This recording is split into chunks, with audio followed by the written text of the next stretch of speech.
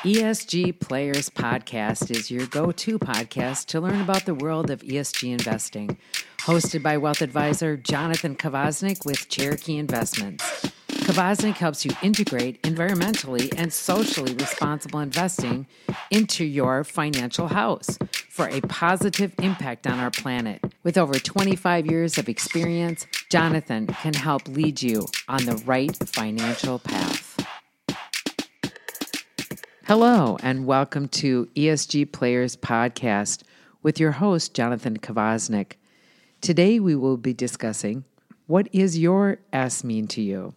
Well, hello, everybody. Welcome back to our podcast show today. We're going to talk about the S in the ESG equation. S as in social. So what does a social piece of the ESG model mean? Initiatives that seek a positive change for our employees is a possibility. Or maybe we have a positive impact on our communities, our customers, and how we do business and other stakeholders in our investments. Hopefully, while you're listening to us today, you can think in your mind how you feel about the different pieces of the social aspect to your investment portfolio, and then how that would impact your decision process on what you like or dislike about what socially can take place when you look at how to allocate your portfolios. So one of the major areas that I like to discuss is kind of the social impact in the public realm. And when I mean public, I mean our communities. So one of the areas that is really important that we can really have an impact on potentially in our investment portfolios when we think about the social aspect is education and how our community educates our children, how the community looks at education as a whole.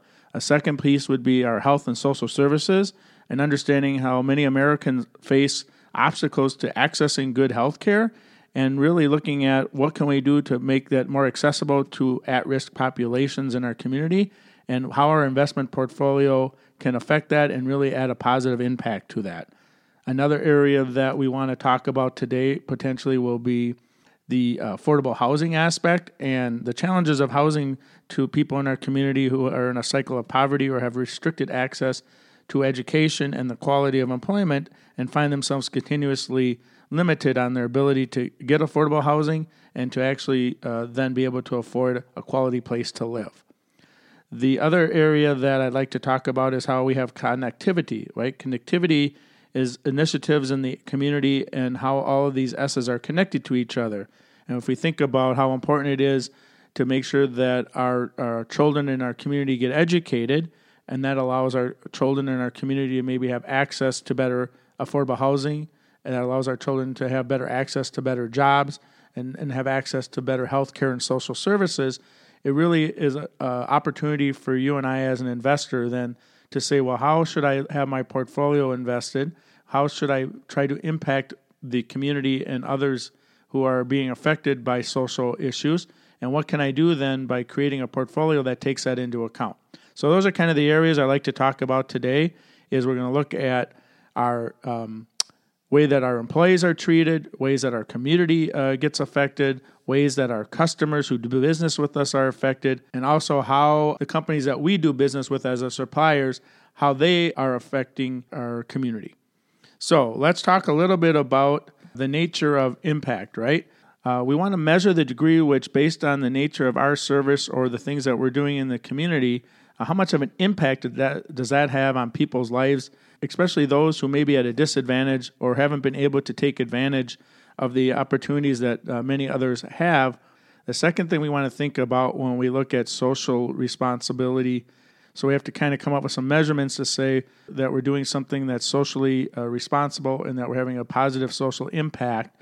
What are the intensity of that impact and how great of a result are we getting from that in the way in which we're doing our investing? So the overall is we want to assess the nature of our impact and the intensity of how we do that.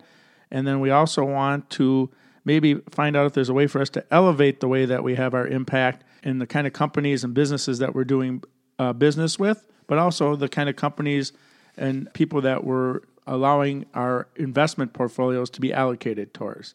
So one of the primary areas that we want to maybe think about in the social aspect is how do our investments impact the education process of our population and our community? Over the last decade, the number of low-income students across our country has really increased greatly.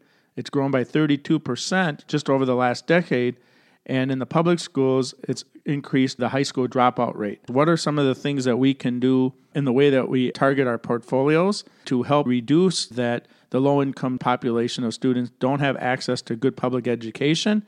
And where can we direct our investments in a way that would help reduce that, but also have an impact on that so those can have a brighter future? So one of the things we can do when we think about our investment portfolios is to target providers who seek to help level the playing field for our children before they start kindergarten, as well as throughout our children's education. So by tracking key intensity metrics and understanding whether or not we're having an impact, we can see what percentage of the school-age children are living below the poverty level, and potentially what percentage of the students are in charter school or are eligible to have free lunch programs or to get additional help, and to be able to target towards those districts where there's the highest need. So maybe that's a way that we can think about our portfolio and saying, if I could allocate my investments into a portfolio that was helping those at-risk people in our community to have a better education, to make things easier for them to access that, maybe that would be important to us, and that's the S potentially in our portfolio. Another area that the S may represent for you and I is access to health and social services, right? So many Americans face the barrier of getting basic health care services. The limited access can result in a societal cost that is much greater and much larger than if we were able just to help them have a better quality of life and address it at the front end rather than dealing with the cost and the impact that may result from not being able to provide health and social services to those who are at risk at the front end. So Medicare is an example, or Medicaid is an example by the government that provides health care coverage for low-income individuals. But we have an awful lot of individuals that do qualify for Medicaid, and one of the areas we want to think about is what can we do to provide access to health care for preventative services and Medicare services, and where is a way for us to do that, and who is able to do that within our investment portfolios in the way that they do business. Jonathan, can you give me an example of a investment that is social that would be to assist in Medicaid for people? Great. So that's an awesome question. And so when we're looking at the ESG opportunities, what we're going to find is there's an opportunity for us to maybe allocate towards fixed income or bond portfolios that are allocating and investing in municipal regional healthcare centers, or maybe nonprofit healthcare centers. A good example would be there's a nonprofit corporation, say in California, the Harbor Regional Center, that's been around for a long time. And they work with free community-based services for individuals with developmental disabilities and their families. They service a lot of clients annually, and they cover about 20 cities in the LA, Los Angeles area. And one of the ways that we're able to impact them is to say, well, maybe they're going to the marketplace to look to raise funds, and they're going to use municipal government bonds to do that. Well, you and I as an investor, we would be able then to say, well, we would like to have some of our portfolio allocated into bonds that are being used to provide facilities for people who are at risk and who are looking for access to health care and mental health care. So that would be a great example of utilizing our investment portfolios in a way that they're being allocated towards nonprofit institutions that are trying to raise money through the public sector and relying on government programming, but for you and I then to be able to know that our dollars are being allocated in that way. Jonathan, do you know what the percentage of the investment community is investing in the S? The answer to that is kind of double-fold in the way that we think about it is that we're talking about individual investors who would like to participate and have their portfolio have impact. And so ESG, environmental social governance, is the three pieces that fit together. And today we're talking about the social aspect, the S aspect. But when we look at what percentage of our clientele or what percentage of the investment population wants to get into the social aspect, is we think about it as one whole process, meaning that we're looking at doing ESG together, the environmental social governance, and then incorporating that into the client's portfolio.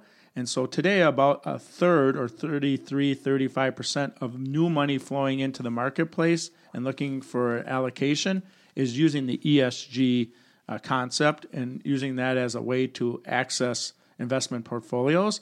And so that's what I would say is really key, is we're trying to combine and integrate together the ESG piece, and social is part of that.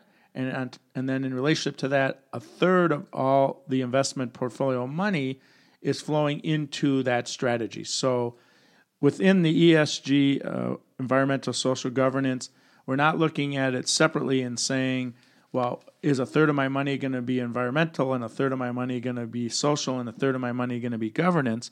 We're looking at it and we're saying 100% of my money is going to have some sort of positive impact and have some sort of screening related to ESG. And then within that, the companies are going to get rated on those three categories, and the ones that come to the top are the ones that we're going to want to allocate to. But I would also preface, one of the things that we're doing first is we're always thinking of it as a financial investment first, right? So we're putting our financial future first, and then we're putting the champion of the social and the government aspect in addition to that. So we're not really saying to ourselves, I'm willing to give up rate of return, or I'm willing to give up a quality investment with the idea that they're doing the right things in the ESG realm. What we're saying is I want both. I want to have a financially sound investment within my portfolio, and then I want to see if they can make it through the screening and they're doing the right thing from a social aspect. So that's an awesome question to think about it that way. Jonathan, why should we care about the social part of ESG investing? Right. So if we think about the reason that we care about the social part, potentially, if that's an importance to the investor, is it's a way for you and I to not only just in our everyday lives decide how we want to socially impact our community and what values we believe in, but to have our portfolio of hard-earned dollars and our investment actually carry that through as well. So if we think about if the nature of what we're trying to do is to say that we want to have gender equality, and we want to have more women on boards of corporations, or we want to have equality and diversity, and we want to make sure that the company is hiring a diverse labor force, and we want to make sure that there's equal pay for everyone, and we want to make sure that people are getting access to affordable health care, and we want to make sure that people are getting access to education, and we're worrying about our environmental issues and our energy issues. We kind of want to look at it as, how does that all fit together? But if you feel that's important in your everyday lives, you probably will feel that's important in your investment portfolio, and you can really then have an impact on the companies that are taking our dollars. And of course, their goal is to make a profit, but we want them to do it based on some values that we also agree with. Jonathan, I understand that this week you had the opportunity to go into a classroom of kids and educate them more on your beekeeping skills. I assume that this is a big part of the S in social, in ESG investing. Can you tell us a little bit about your experience with these children? Right. So we had a wonderful experience. We went out to one of the city's elementary public schools and want to talk about a beautiful environment of diversity and young minds and how wonderful that was to see. And we discussed environmental issues related to the beekeeping and what's going on around that. And it was just wonderful to really see that these children have access to public education. The children are feeling very welcomed and very bright. And it was really just nice to see the diversity in the classroom and to see that there are some really wonderful things going on within the city. And then again, that has to do with the whole ESG and our values. And do we really value giving access to young families public school education? And do we really value diversity in the classroom? And is that really a positive? And I think you'll see that it is. It was just a wonderful opportunity to see our young kids in action, listen to their awesome questions, and just see what a great place and space our public schools are in the city. Jonathan, thank you. I think this has been a very enlightening show to give people more education on what the S means in your ESG investing. What will we be talking about in our next show? Right. So the next show we're going to talk about is the G. And what does the G mean to you? Which the G stands for governance, right? So that will be a range of standards that apply to areas such as how transparent is a company in the way they do their accounting and their shareholder rights? And is there designed to encourage fair and equitable management? And are they doing ethical and moral ways that they're doing business? So that's going to be the next program we're going to talk about, is the governance and whether or not you can feel comfortable having your money invested in corporations and companies and in areas that are really running their business ethically and morally. So if anybody has any questions on Jonathan's show this week, what does your S mean to you? You can contact him at J. Kvasnik, KV as in Victor, ASNIK, at securitiesamerica.com. Thank you. ESG Players Podcast can be found on iTunes, Spreaker, SoundCloud, and many other platforms through the Backroom Studios. That's Backroom Studios, STEWDIOS. Securities offered through Securities America, Inc., member FINRA, SIPC. Jonathan B. Kvasnik, CHFC, registered representative. Advisory services offered through Securities America Advisories, Inc., Cherokee Investment Services. Bank Cherokee and Securities America are separate companies, not FDIC insured. No bank guarantees. May lose value. Not insured by any government agency. Not bank deposits.